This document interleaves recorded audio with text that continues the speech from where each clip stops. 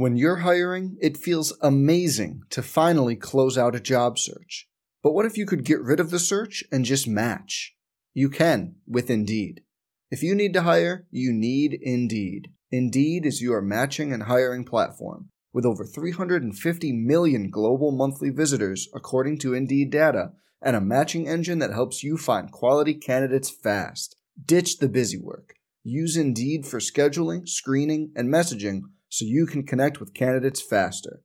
And Indeed doesn't just help you hire faster. 93% of employers agree Indeed delivers the highest quality matches compared to other job sites, according to a recent Indeed survey.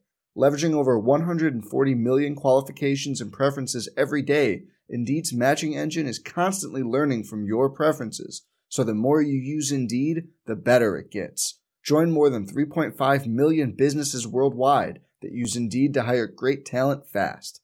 And listeners of this show will get a $75 sponsored job credit to get your jobs more visibility at Indeed.com/Blue Wire. Just go to Indeed.com/Blue Wire right now and support our show by saying you heard about Indeed on this podcast. Indeed.com/Blue Wire. Terms and conditions apply. Need to hire? You need Indeed. Hey, it's Kaylee Cuoco for Priceline. Ready to go to your happy place for a happy price? Well, why didn't you say so? Just download the Priceline app right now and save up to 60% on hotels. So whether it's Cousin Kevin's Kazoo Concert in Kansas City, go Kevin, or Becky's Bachelorette Bash in Bermuda, you never have to miss a trip ever again. So download the Priceline app today. Your savings are waiting. Go to your happy place for a happy price. Go to your happy price, Priceline.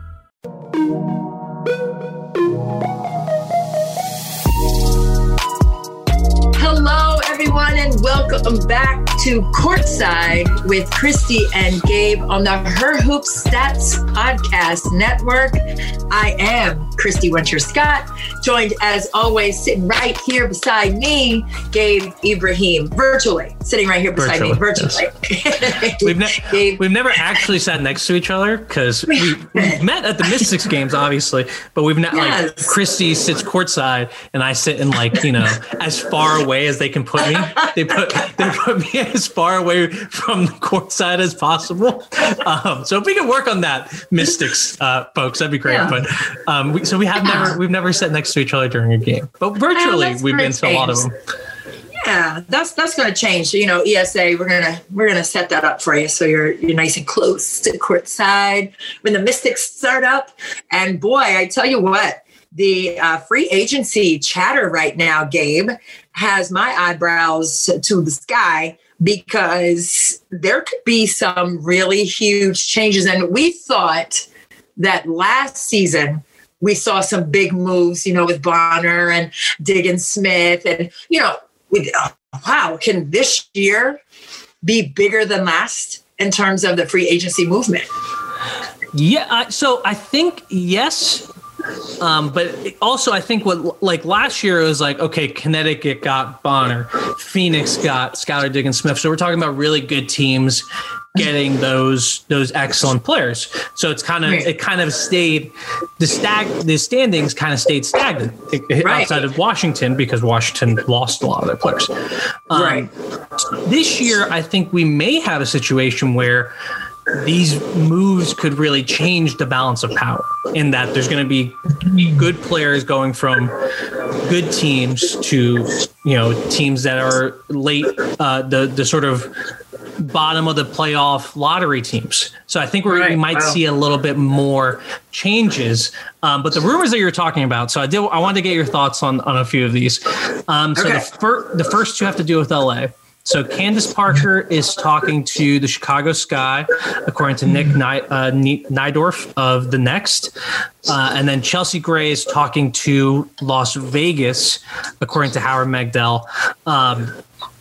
So I think those are true from everything I've heard, that those talks are happening. I would be surprised if both of them moved, but I could totally see it. So if you had to pick, which one of those things would you rather see more? Candace Parker back in her hometown of Chicago, or Chelsea Gray with the Las Vegas Aces, presumably with both Liz Cambage and A'ja Wilson. Listen, Face. My face right now is like, oh my goodness. First of all, when I first saw that Candace Parker was entertaining possibly going back to Chi-Town, Chicago, and playing for the Sky, I have to say I was a little surprised, and not in a mean way, but I just thought that she would, finish out her career in LA, with what she's done there with the championship and everything. So I don't know. I was kind of surprised by that. But then, Dwayne Wade also went back to Chicago and played for the Bulls. So I mean, you have to remind a Heat fan about that. Come on, that hurts. That was. Oh yeah, sorry. So I just want to say that any Sparks fan listening, if any of this stuff comes to pass, you can talk to the Lynx fans about Simone Augustus last year too. You can come talk to me. I've been through it. Like when T-Wade left, that was the hardest breakup ever in my life by far. It hurt my soul. Yeah. So I understand if these things come to pass. Not that they would necessarily, but if this does happen, you guys can come to me. We can all comfort together. It'll be a nice therapy circle.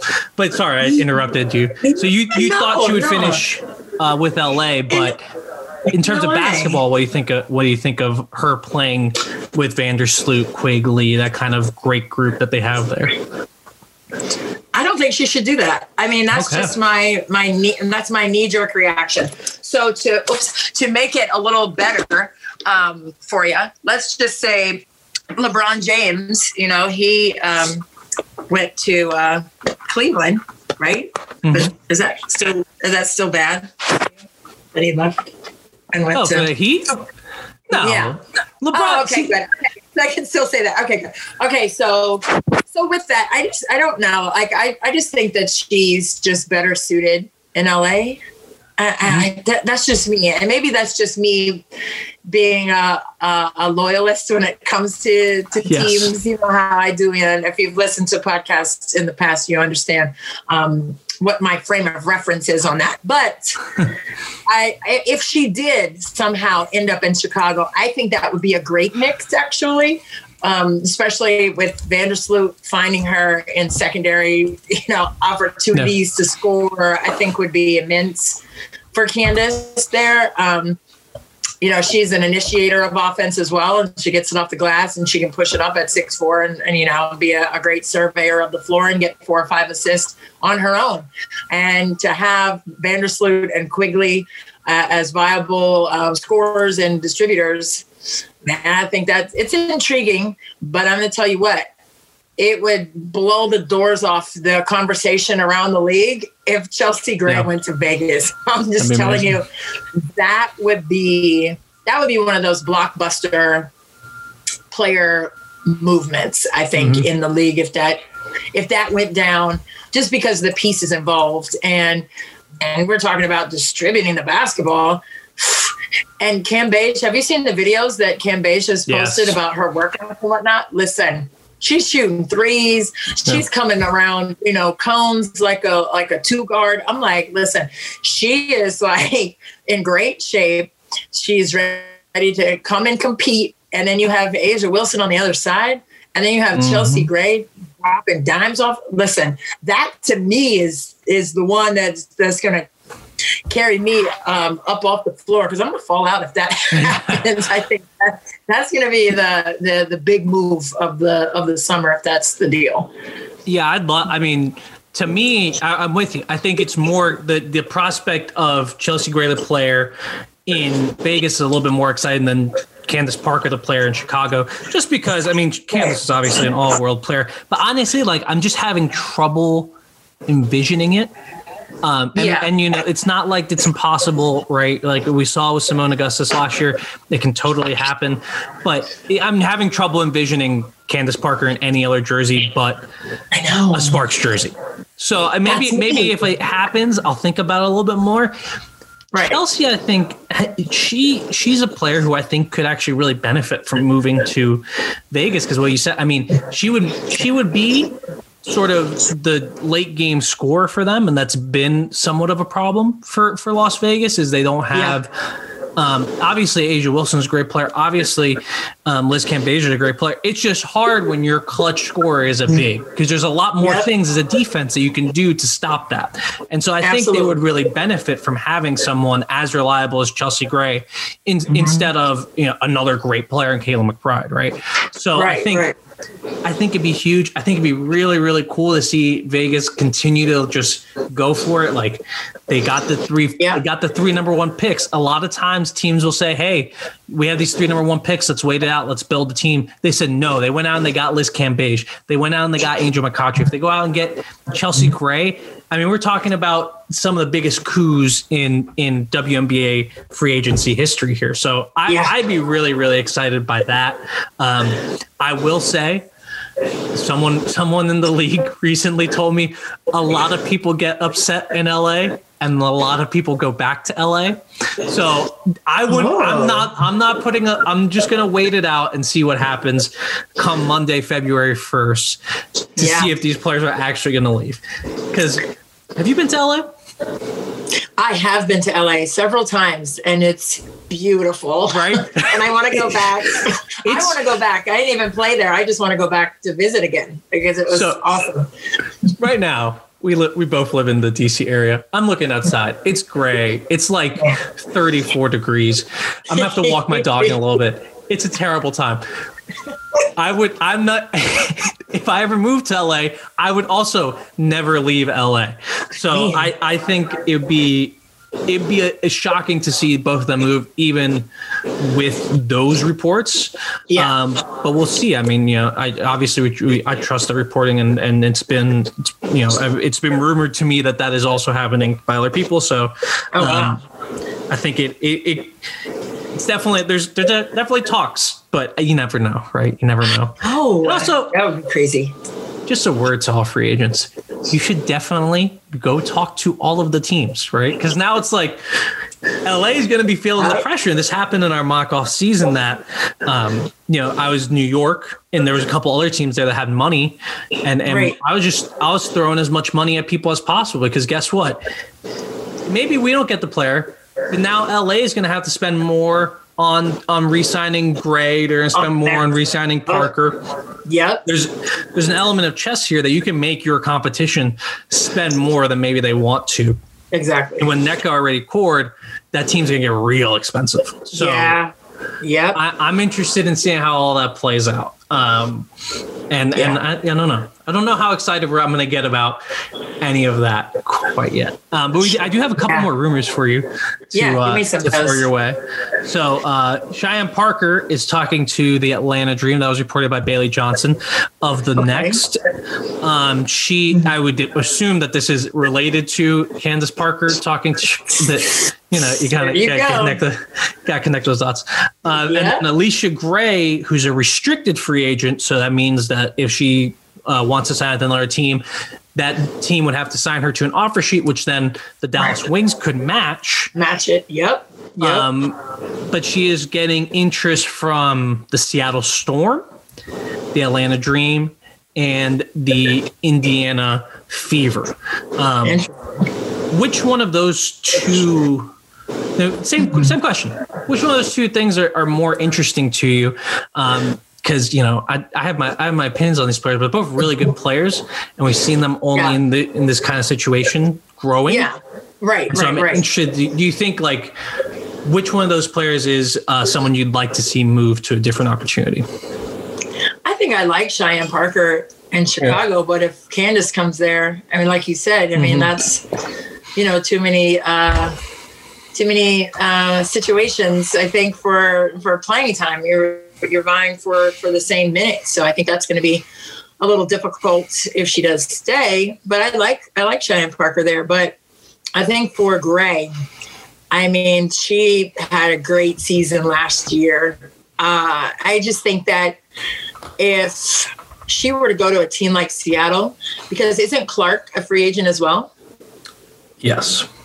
That is. So those two things may also be connected. Okay, see what I'm saying? I am saying. So if that's the case, I wouldn't be mad about that. I think that would be a good situation for her, with Jewel Lloyd as a partner on the court, on the perimeter. I think that would be exciting to see, I think. Yeah. So I wouldn't be mad at that. And I love Gray's game ever since college. She started at North Carolina, covered her there. Great kid, in interviews and just at practices and just having banter with her. And then she went on and won that championship with Dawn Staley and South Carolina 2017. So I think that with that underbelly, if you will, of her experiences and what she's been able to do, and I think she's improved every season. Mm-hmm. I think if she went to a team like Seattle and had Breanna Stewart and Jewel Lloyd, as I said, and Sue Bird, right there to learn from and continue to develop. I mean, this is a worker bee. This is a kid who puts the time in. So I think she would really materialize, I think, as a more seasoned player. Yeah. If she went there and had that around her, because Dallas, they were one of the younger teams in the league. And that's not a slight either, because yes, you want to grow together, but you also want to be challenged to the point of improving at a higher level, if that makes sense. But I mean, they won the championship last year, Seattle did, and they have so many experienced pieces that would be around her if she went there. So I think, iron sharpens iron, right? And I think that would be a fun opportunity, I think, for her. And it would be fun to watch and to see how much she would improve if she would make it to Seattle. Yeah, I agree with that. I would love to see her in Seattle just because I want to see her play in the biggest of games. And that's I'm not trying to shade Dallas. I think Dallas is building something nice, but they're still building. For her to have an opportunity to go to a team that's already championship caliber in Seattle would be great, because we know she's a big game player, and I think she's really efficient. Her efficiency has gotten better every single year. Last year she had a bit more of a role, but her role is always going to be limited just because Arike Ogunbowale is in Dallas, and you gotta get Arike the ball. I love Alicia. She's not Arike, so you got to get Arike the ball, and so there's not as much ball for Alicia Gray. Yeah. So I think her in Seattle would be great. I think her in Atlanta would be good. I mean, they have it depends who comes back, but they have a pretty set front court, back court rotation. And wing rotation. So to me, it's are you going to get all the opportunities there? I'd love to see her in Indy too. I really like Coach Stanley, so I think she could get a lot out of her. So any of those possibilities is cool, but her in Seattle is really interesting. And as I said, it's very interesting that Seattle was floated out there for Alicia Gray when, if everything was going well for them, right, you'd expect them not to have any money for Alicia Gray. So if they were able to bring back, and they might still, this is not something I know or anything, but sure, they might still be able to bring back both Clark and Howard, or at least one of them. But I'm kind of getting worried that they might lose both Alicia Clark and Natasha Howard. And Natasha Howard's cord. So So I explained this a little bit. Natasha Howard's cord. So she would want to basically what would have to happen is she would want to leave Seattle and say, I want to be traded. And then they would work out a trade with whoever the team is that she wants to go to, or with any team, depending on how she asks for a trade. But I think it could happen. And because I explained, she wants to be MVP. She's talking about how she wants to explore how much more ability she has in basketball. It's something similar to where we saw with Kyrie Irving. He left a really good situation in Cleveland, go to Boston to see if he could, scale up. So I think there's a possibility that Howard asked for that trade, and that trade's being worked out, and that's why Seattle kind of has money to go chase an Alicia Gray. And I'm worried, right? I'm worried that there's rumors about Seattle, because that means maybe Alicia Clark's gone too. And it's if Alicia Clark's not here and Natasha Howard's not here, that changes the entire balance of the league, right?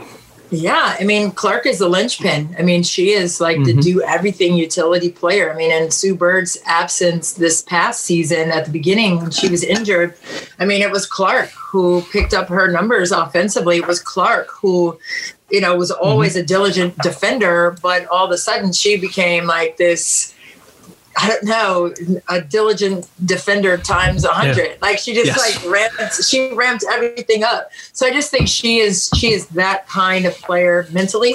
And when she is challenged, she steps up to the plate and she's right there for you, reliable. And that's the first person I thought of, when you mentioned Seattle as being one of the teams that was interested in Gray. And yeah, I think that's, that would be interesting. But I could see that happening. I think, Seattle, if that went down and Gray goes to Seattle and Clark leaves, I think that would be tough for Seattle to make up, I think, the defensive energy and the size. I mean, she's a little bit bigger, not much, but a little bit more size, stronger. She can play multiple positions. I'm speaking of Clark. So, I mean, she can play some posts defense a little bit as well. I don't think Gray could do that as well as Clark could. But I don't know. That would be very intriguing if that move was made as well. I do. I mean, because Alicia Clark fits in any team in the league. I always say it's like she's everyone on WNBA Twitter's favorite player because like she's such a leader. She does the little things. I don't know. She may want a bigger role. I don't know, but whatever she wants, like there could be. I think when you're a free agent, and this to me is the biggest thing. Like I want to see what's out there. I want to know what other teams are going to talk to me about to understand what the opportunities are out there in the world, especially for a player like her who I believe she spent her entire career with Seattle. And you're winning titles and all that, but there's only so many titles. Well, you may quibble with this. There's only so many titles you can win before you're like, I want someone else, right? Yeah, but you know what? I think it's beyond titles because and I don't want to sound put offish at all. No. But been there, done that. Got the rings, and she has. And I agree with you. Look, we agree. And I with that part, I just think that this is a kid who led the country in scoring in college at South Florida, like 28 or 29 points a game. So she's been wingman in Seattle in terms of that part of her game. And to be able to sacrifice being wired to score at that kind of volume and then be the puzzle piece for Seattle to be able to win championships, this is what we need you to do. And boy, she has done that. So would she want to go somewhere else and average 20 a game? Because that's, I don't know, big dogs bite. You know what I'm saying? Or go to a bigger market too, right? Exactly. Like maybe she's like, well, I don't know any of this, but I'm just like LA or New York, right? Like you have you have significantly different opportunities in those two markets, or Atlanta too, if you want to be on TV. Yeah. You have a lot of different opportunities in those markets than you do in Seattle. Not that I love Seattle. It's a great city, but it's like there's just different stuff. Maybe not necessarily better, but there's difference. Also, I really like that you called Alicia Clark a kid. She's 33. She is. That's a kid to me. To me, she's a kid. I remember all these players as college kids. So I always say kids. So, and I'm a mom. And so anyone younger than me is a kid. So yeah, 33 that's kid. You were already at Maryland when she was born. Yeah, she was a killer. Yeah. So one last thing on WNBA free agency. I haven't heard anything about DC players. And that's probably a good thing. That's probably a good thing that, we haven't heard any noise on Aerial Powers. We haven't heard anything about Emma Miesemann or Tina Charles. I mean, Tina Charles, I'm pretty sure is coming back. Like both sides will want to have her back, and she forced her way. Like there's plenty of reason to think that she's going to come back, even with possibly a discount, but we haven't heard anything about the other players, and that's nice. In Emma's case, the real question, I think she would play I'm not sure she would leave the Mystics in the WNBA. It's just more of a question of like, is she going to come over because of all of those international obligations? There's the Eurobasket and the Olympics. She takes it super seriously. So I don't know if she'll want to just stay in Europe, especially with all the COVID craziness still going on and it being so unclear right now. So that's a bigger question with the Mystics, but it's good that we're not hearing anything because then we get to see this team mostly intact next year. Yeah, I agree. I mean, when you see Emma Meesseman's name on that list and you see Ariel Powers' name on that list and Tina Charles, I mean, those are the players I want to see all of them play together with Della Dawn and with Cloud and everybody. I just say, and Hawkins, I just think that it's especially for Meesseman, it's a tough call. As you said, I just think that because she had a bout with COVID of her own, she tested positive a couple months back. You know, there's probably more of a precaution, even though she was always pretty precautious with it and everything. But, you know, inevitably she contracted it. So I think there's going to be, you know, a lot of that for a lot of players who are international and that choice that they have to make, whether or not to stay there. And it's an Olympic year and there's so many variables to it. But Ariel Powers, I mean, I believe they have to lock her back in and, you know, keep her here in DC. I mean, she loves it here. I mean, she's a gamer, you know, with the video games, you know, she just signed with the Wizards group. Fluid. Is that? I don't remember the exact. Oh, that's not the name of it. So forgive me. I should ask my. So I don't understand. Liquid. Thank you. I knew it was fluid, liquid, same deal. Yeah. But no. I don't know anything about gaming. I don't either. It's all news. I mean, that's why I missed on that. I'm in the age bracket, but I don't understand anything about like the team gaming. I know she's really good though. Sorry for interrupting. No, you're good. I was just apologizing to Ted and the group that I missed on the name, but I just think for Ariel, I just think she's grounded here in DC. And another kid, you know, from Michigan State who I knew when she was a college player in the Big Ten and the career that she had there. I just think that when you are trying to decide, and I was never a free agent, and I didn't have international obligations. So all of these extra factors that they have to work with, I'm sure are not easy. But what I do know is that Mike Thibault is a fantastic general manager and coach. I know that he runs this organization properly. Obviously, they won the championship in 2019, but I just think that, you know, there's so much buy-in to doing it the right way. Yeah. And when you have players like Meesseman, you have players like Charles who played for him and was doing everything she could to get back with him, speaks volumes to what I'm talking about. And I know Powers is bought in, and if you know her at all, you know that she is all about positive vibes, great energy, you know, passion on the court, and just plays the game the right way. And she wants to be around people who have that same understanding and respect for the game and do it with integrity. So I think that she'll be in DC. And I believe Tina Charles will, you know, after not having an opportunity to play with the team last year because of her asthma situations and couldn't go down to the bubble. I think that, you know, she's probably intrigued to stay just because that she missed it, you know, and I think she'll come back. No, I think so too. Definitely on Tina. And I think what you're saying, I mean, the Mystics culture, I think the difference here, right? Because obviously Seattle has a great culture too. Both winning franchises, both franchises that, have a history of winning. And I think if you look at where these teams have been, right? So last year, Seattle kind of came in with that chip on their shoulder saying, you know, last year we lost a year. we lost a year because Stewie was injured, because Sue Bird was injured, and they came in this year and came out like gangbusters. Yeah. I think for DC, there's a similar thing here that's saying like, we didn't really get to defend that title. And I think that's when you're talking about these really high level players, like, we can talk about all the other considerations of free agency, like we just did with Alicia Clark, but at a certain level, like these people are competitive, and and I'm sure they're really upset that they haven't had the chance to defend their title from last year. So I see that playing a role in Power's decision, in Charles and Hawkins. I could see them all saying, okay, we're gonna, maybe it's just for 1 year.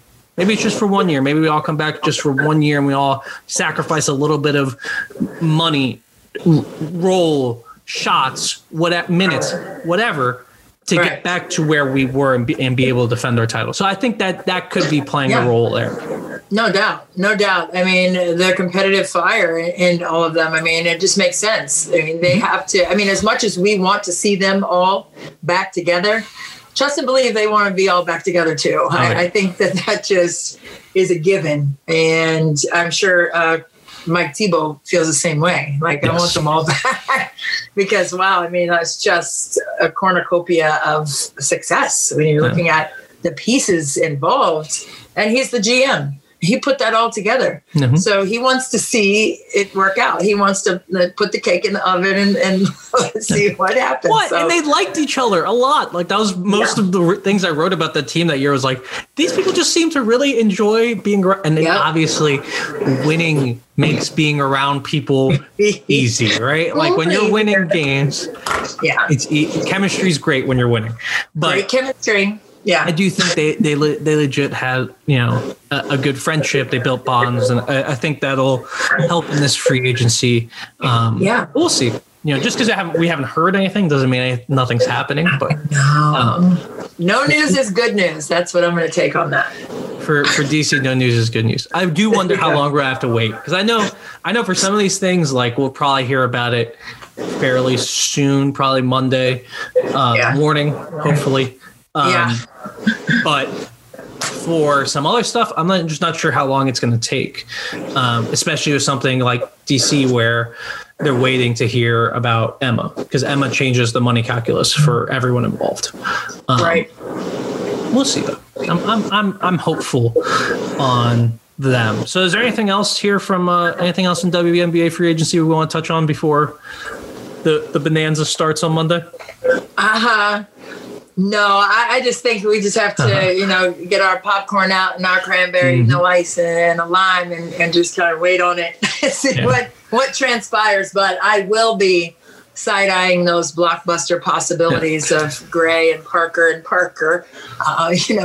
everybody moving. Well, Gray and Gray Parker. And Parker and see what that looks like. I mean, it's definitely intriguing, but we could go on and on about it, but I just think let's just wait and see what happens, I think is what we have to do at this point. Follow at Her Hoop Stats, because I think I'll be doing something talking. I don't know if it'll be on the Twitter. You'll find out about it if you just follow at Her Hoop Stats on Twitter. And then obviously follow, Winsider, The Next, Howard, Megdell, Rachel Galligan. Like, there's a ton of people there's going to be breaking news. Hopefully there's more, because I think it's better when there's more people breaking news. And, we'll find out. Monday's going to be a big day. Monday's going to be a big day. But there's still...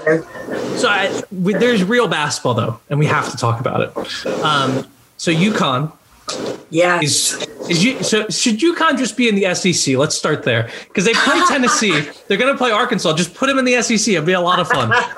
I mean, that would be fun. But that Tennessee game, I'm just so glad that they rebirthed that rivalry and all the history that has gone on with it. And that was a great game. And I think, Paige Beckers, when she hit that huge shot, that was amazing. But, before that, she was 1 for 10. Let's not forget that she was struggling. And, she rolled her ankle and she came back and hit that shot. And that's what we're talking about because it was dramatic. But when it all is said and done, you have to look at what Kristen did and how awesome her game was. She had 20 points and was super efficient throughout the contest. And yes, Paige has a huge social following, and I love Paige personally. I love her and what she means for the game. And, you know, I just have to give credit where credit is due. And while that shot was amazing, and it was crucially clutch. It was crucially clutch, and we're all in agreement with that. But I just don't want, you know, the efforts of the other players on the team to go by the wayside. So if you're going to talk about Paige, that's warranted. And I'm talking about her right now. So there's that. But I just think that you have to also speak to the collective effort of the team as well, not just the money shot that, you know, broke the backs of the Tennessee Vols. No, I agree. And I think, Paige is going to get a lot of attention because she does have that huge following. And to a large part, it is fair. Like, she came back on a bum ankle, hit a big shot. Like, that's a sports movie moment. That's the kind of things that you live for as like a sports writer or the highlight maker. Like, that's the stuff you live for. But I think you're right. Olivia Nelson-Ododa, Kristen Williams, Avina Westbrook, like, those players are the players that are driving Connecticut's victories. And it makes sense, right? Like, when you think about this team that is so young, so many freshmen, so many new players coming in, right? You're going to lean on those, and they're just juniors, by the way. I mean, they don't have any seniors. I mean, Gino has 0 seniors, and Westbrook's a redshirt junior, but Olivia Nelson-Ododa, Kristen Williams, they're real juniors, and it's just like, that's the leadership on this team. Yeah, and you can see how they're leading this team through the ups and downs. Because Aaliyah Edwards one day is going to have a huge game, and she'll regress to have 6 points against Tennessee, right? And you'll see the same thing from Paige. Paige will have a huge game against a really good team, and then she'll come back against a really good team and go 1 for 10 because she's a freshman. Right. You know what I'm saying? There's not that many freshmen that just come in and are amazing. Not to say that Paige isn't, but you still need those vets. And I think that has been most impressive to me, how those vets have taken on that sort of leadership role and how advanced this team is defensively. I think they really communicate well. And that's all Gino. I mean, Gino's we're breaking news. Gino's a great coach. He's a wizard. He's a wizard. And I Tennessee was tough. I mean, in that game, it wasn't like, UConn came in and bulldozed them. That was a great game. That was like Tennessee. You're talking about good defense. I thought their defense was stellar. I thought their energy on the glass was amazing. And I don't even know the specific numbers on the glass, but just the eyeball test and watching how they were hustling and getting to the boards, offensive boards and defensive boards. I just thought they were impressive to watch. And, just to have Kelly on the sideline too. I love how they were flashing back to Kyra and Kelly being teammates at Tennessee when Kentucky played Tennessee, and just to have that lineage of Pat Summitt, continuing in our game. I think it's just a beautiful thing. And then obviously with Gino and Pat and how they had those great games in the past, and just to revive that rivalry, I think is great for the fans and for us, just to kind of relive all of the great moments that those two teams have had against each other, but also to give respect to Pat Summitt and what she was able to do at Tennessee, and those great UConn games when she and Gino went against each other were just epic. So it's good to see that still being continued. Yeah, and it's from I'm more of a WNBA guy than the college guy. So for me, it's always like, I love when we get those highlight packages of UConn Tennessee players, right? We're going to get them for Renaya Davis. We're going to get them for, Olivia Nelson-Ododa, Kristen Williams, any of those players that go pro. We're going to see these tapes of them playing against Tennessee, playing against South Carolina. Like, we're going to have those games where we have the biggest names in college basketball going up against each other. And it's nice. It really was nice to get that sort of big game feel. And it's been a weird year, so it was nice to have a little bit of. It was fun. But speaking nostalgia, of speaking of fun, so as I mentioned, there's 2 more SEC games left for UConn, despite them being in the Big East.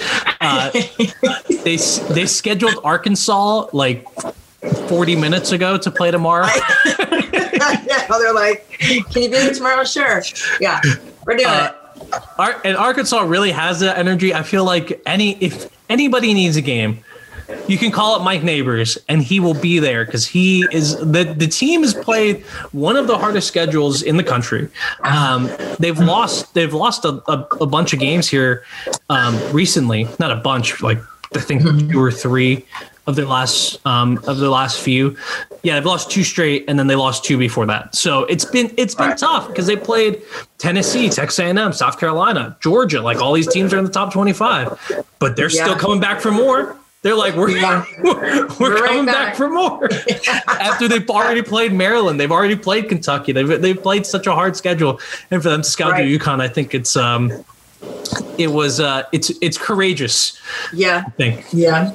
I like it though. I like it. Like that's how you measure yourself. I mean, you know what you're going to get when you play SEC teams. You're going to get that lockdown defense. You're going to get that. You have to be able to break different defensive schemes in terms of full court presses. And I just think it's a great challenge for UConn to do what they're doing. And I think with the Arkansas game, the big question is Paige Beckers healthy enough to play?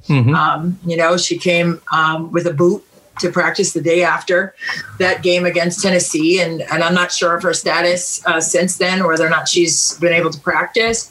But I think that's going to be a telling tale, too, in terms of the depth and the offensive firepower that UConn's going to be able to present. Yes, they do have the trio of juniors, but, Paige is pretty darn good. And she can find those juniors if she's not knocking in shots consistently. That's going to be okay, because they have enough in the tank in terms of other players who can get the job done. So, but I think it will be interesting to see if Paige can go, and if she does go, what she looks like going. Right. Yeah. If she's gimpy or doesn't have the explosiveness, making moves or trying to get by people to make great passes that she makes, I think it's going to be interesting to see if she can go and how well she looks. Yeah, I'm really interested in I don't know if this is how they're going to match up. It's probably how I would match up, but Kristen Williams and Chelsea Dungy. Yes. Dungy's a bucket getter. I mean, she's been floating up the media draft boards recently because I think, in my opinion, because of her ability to get to the line. I don't think anybody in the country at this level quite gets to the line as well as she does. But to me, it's just going to be interesting to see, like, all right, how is that matchup going to go? Because these two have been through it, Williams and Dungy. Like they've been in the big situations. They're going to want these big moments. So I just want to see how it's going to work between them, because I would hope that matchup happens, and I think if it does, we're going to see some fireworks there. I'm really excited for UConn, and we don't have to get too excited about it yet. But UConn, South Carolina, February 8th. Can we get that moved up just so we can make sure it happens? So we talked about this like at the beginning of the year. We talked about South Carolina, UConn, and then we kind of put it away because it's like, well, we don't want to get too excited about something that's happening. I know. It's not that far away. It's not that far away. So hopefully everything goes well and we get South Carolina, UConn, because South Carolina is really good too. Yeah.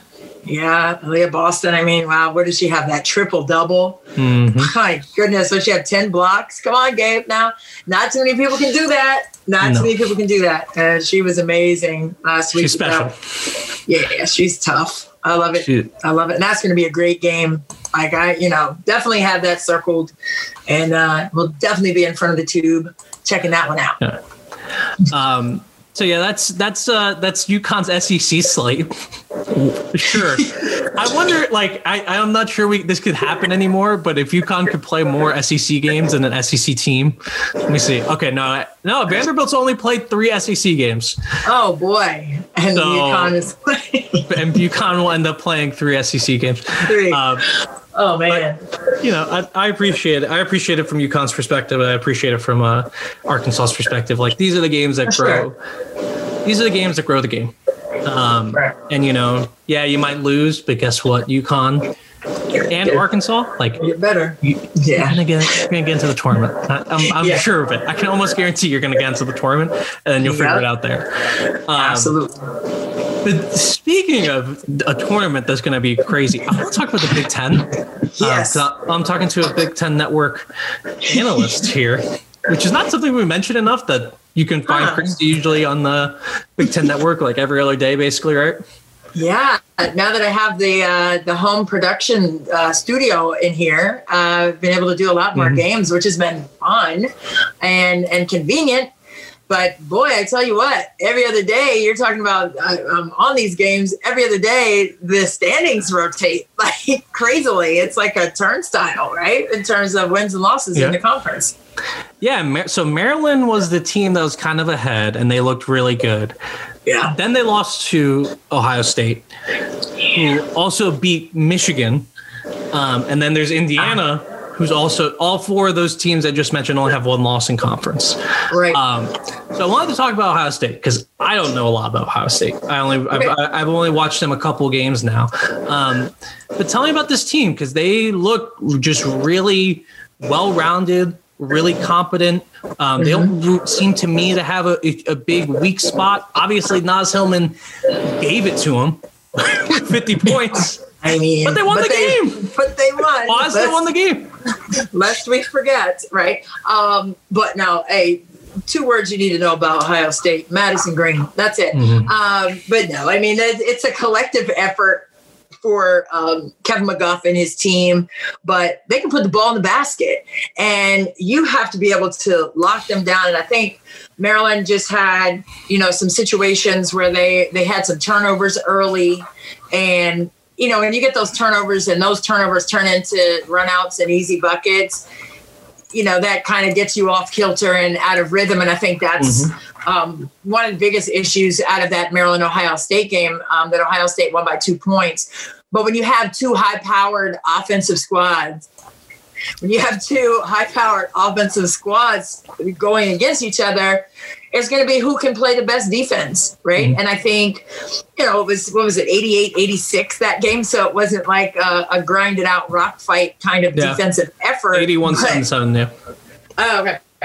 It wasn't a rock fight per se, but I think it was, you know, it was a test to see who could control who the best in terms of pace of play on the defensive side. And Ohio State brings that to the table too. So yes, they're able to score. Madison Green is phenomenal in her pull-up game. Like she is great to the bucket as well. And Dorka Juhas, you know, she has been amazing too. I know she was out a little bit with the ankle injury, but she's back, 6'4", face the bucket player, knocks in threes, but she's a reliable rebounder inside, and you have to have that as well. So I think there's just a strong inside-out complement on this team. Ohio State wants to spread you out. They like to run a lot of what the Milwaukee Bucks run for Giannis, for Dorka Juhas, which is, you know, a lot of face-the-bucket things, a lot of bringing her off screens, getting her off on that left side so she can let some shots fly. I think that for Maryland in that game, it was just tough going in that third quarter. I think that's what did them in. And I don't even know the differential in scoring in that quarter, but, you know, I was watching the game and it just felt like that's where they lost their leverage. They had a great first half where Katie Benson had 5 threes go in for her and it was like firing and hitting them. But then in that second half, the flow of the offense wasn't the same. They weren't getting the shots to fall. And then down the stretch, like those little chippies weren't falling. And you don't see Maryland miss many shots inside the paint. So credit Ohio State for what they did. I think, you know, they were disruptive defensively early on. And I think that kind of changed the flow, like I said, of what Maryland wanted to do. But, you know, Ohio State is definitely a team to be reckoned with. And they play Indiana next. Yes. So that's going to be a great game. That's going to be a great game. And, you know, you have to be ready for the defense that Indiana is going to present. So I'm intrigued by that game. I want to see how that's going to go because it's the same kind of challenge. So Michigan State and Maryland play next, and then it's Iowa, Northwestern. I mean, all these teams who are in the top 25 or have received votes this year, all 6 of those teams have been in that category. So, I mean, you have to appreciate the toughness of the Big Ten. Not any other conference in the country can say that they have 5 teams in the top 25. No, yeah. And they have 5 teams that score more than 80 points a game. So you can't say that in any other conference. They have a great argument as the deepest conference in the country. Deepest conference, I agree. I mean, and by far, and it has always had successful teams, but I think this year the overall depth has been quite amazing. And then for Michigan to be on that 2-week pause, it's just so disappointing. And I know you have to be safe and I know you have to be careful, but we were talking about, you said Naz Hillman dropped the 50-point game and 16 rebounds in the loss to Ohio State, but still they're playing well, and as a coach and as a player too. I mean, you want to keep the train moving. You want to keep going, right? You want to be able to keep your continuity and to not be able to do anything for 14 days as a team right at this point of the year. I know it's tough. I mean, you're looking at Michigan men as well being both of them in the top 15 in the country. Yeah, everybody, all the student athletes. So I know you have to do what you have to do, but it's just so disheartening. And I just, get a pit in my stomach for Ken Barnes-Arico and Juwan Howard, for that matter, just to be in the thick of their seasons and, wanting to gain that strong momentum going into February and into the tournament, and then have to have the 14-day pause. I'm sure that is that's brutal, but you have to do it. You have to do it. You have to do what's right, and that's what's right. No, it's really tough. And, luckily, if you want to look on the bright side, there wasn't a positive test in the women's basketball program. I'm not sure where that positive test came from, but they put they put the entire athletics program on pause. And you applaud. I think you have to applaud Michigan for doing the right thing. It is a bummer for us. Now, I am going to put you on the spot in just a second. To tell me which one of these teams you think could win a national championship, or which team has the best chance to win a national championship. But I want to say something about Ohio State. So Ohio State, J.C. Sheldon, who leads the team in scoring. She's a great player. Yeah. She reminds me so much of Aaron Kraft, the men's Ohio State player. Yes. And it's just like Ohio State on the men's side and on the women's side, I believe, has always had a white point guard who is just like the player that everyone's like, oh, she or he is so gritty. They're diving into the stance with these balls. It's just like, I love that whole thing has crossed gender barriers. There's no gender barriers to how basketball's played. They want their Aaron Kraft, J.C. Sheldon type, and they'll have it. Damn it! And then the other thing I wanted to mention is. So Braxton Miller. I love Braxton Miller's game. Great player, averaging 11 points a game. Her name is one letter away from Braxton Miller, who was a football player for Ohio State. And I just watched a bunch of games of Braxton Miller, and I'm like, I was like watching Ohio State, and then it clicked. I was like, oh my god. Wait a minute. I don't think they're related. I haven't seen if they're related, but I don't think so.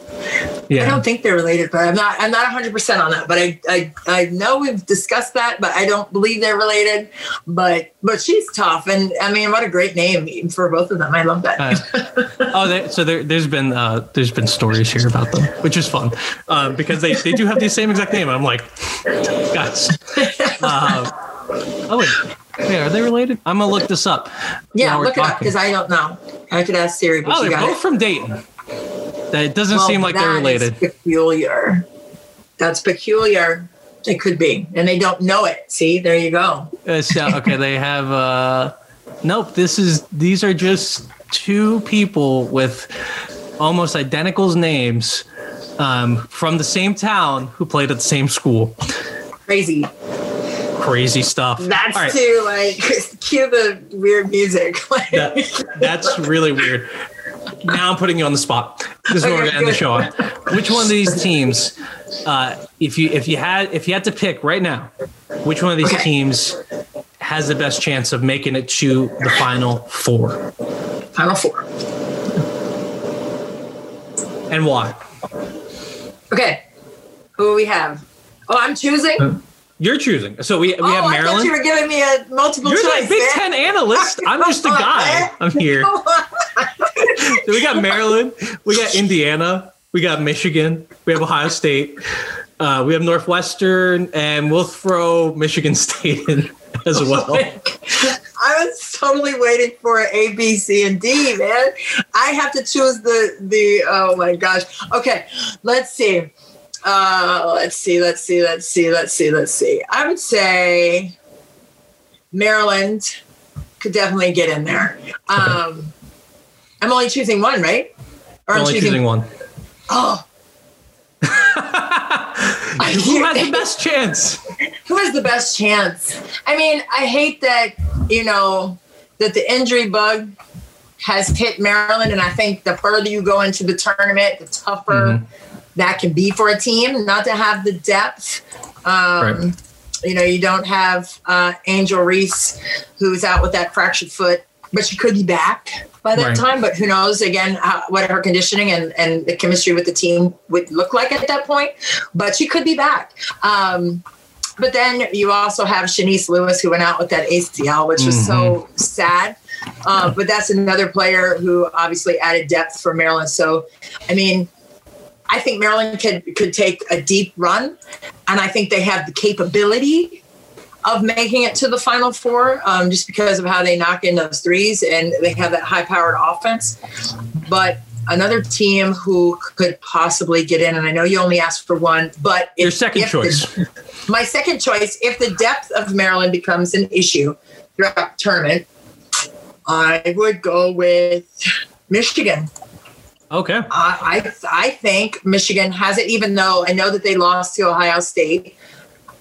I just think, not a lot of teams are going to have answers for Amy Dilk and Naz Hillman. And, I just think that they have a great balanced attack of upper-class players, juniors and seniors. And it's usually the most experienced players who have that great continuity. I know Maryland has continuity with a lot of new pieces, which is very impressive. But when you have a team like Michigan who has been together longer and bring back a lot of their starters, I know Indiana is another team you could say the same thing about.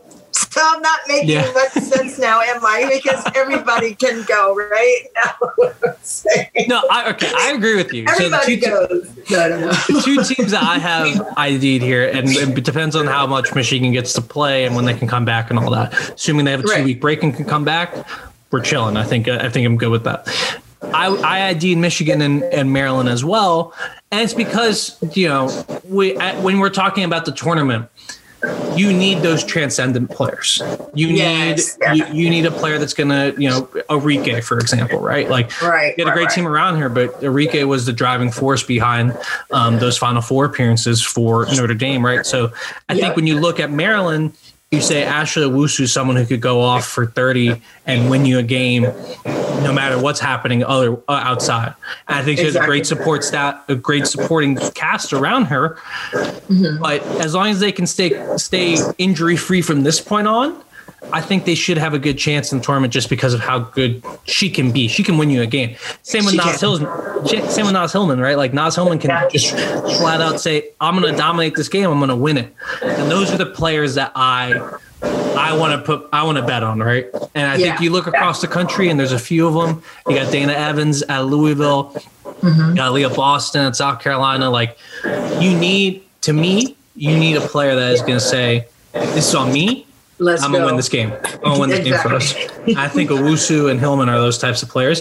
But if you told me Indiana was in it at the end, I'd believe you. If you told me Ohio State was in it at the end, I'd believe you too. Because this tournament's going to be insane. Just like, it is. I'm going to say it out loud. Like, it's going to be an insane tournament. Yeah. So any of these teams have a chance, but I think I'm with you. I think Maryland and Michigan are the two teams that have the best chance.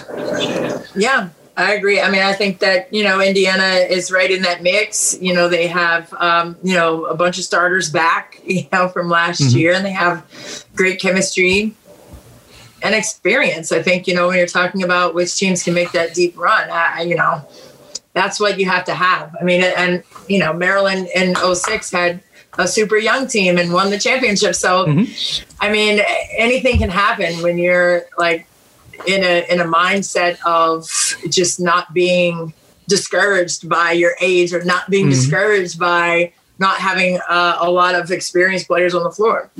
I mean, you can fight and get it done.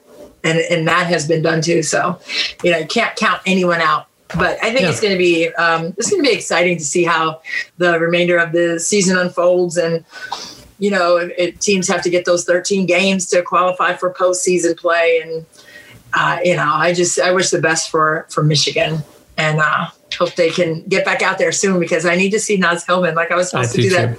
I was supposed to do that Purdue game on Sunday, and they pulled it on Saturday night at like 11 o'clock, and Purdue had already flown to Michigan and everything. So anywho, hope to see you guys on there, watching some Big Ten hoops. Great games on coming up this week. But Gabe, this has been so fantastically exciting. You always ask me the tough questions, and I love it. I answer them though too.